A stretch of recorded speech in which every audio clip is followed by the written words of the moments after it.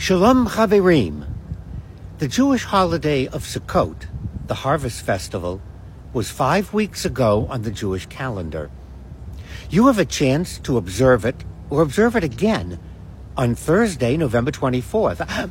But Rabbi, isn't that the American holiday of Thanksgiving? Exactly. The pilgrims based their religious practices on scriptures. So when the chance arose to observe the Hebrew holiday of Sukkot, the fall harvest festival, they created a holiday to offer thanks for God's bounty. They followed the spirit and theme of the holiday and not the rituals associated with Sukkot. When you sit down with family, friends, and strangers on Thanksgiving and give thanks for all that surrounds you, remember, we have not gathered to argue or to bicker. We are gathered together to be humble and grateful. Have a safe, happy Thanksgiving.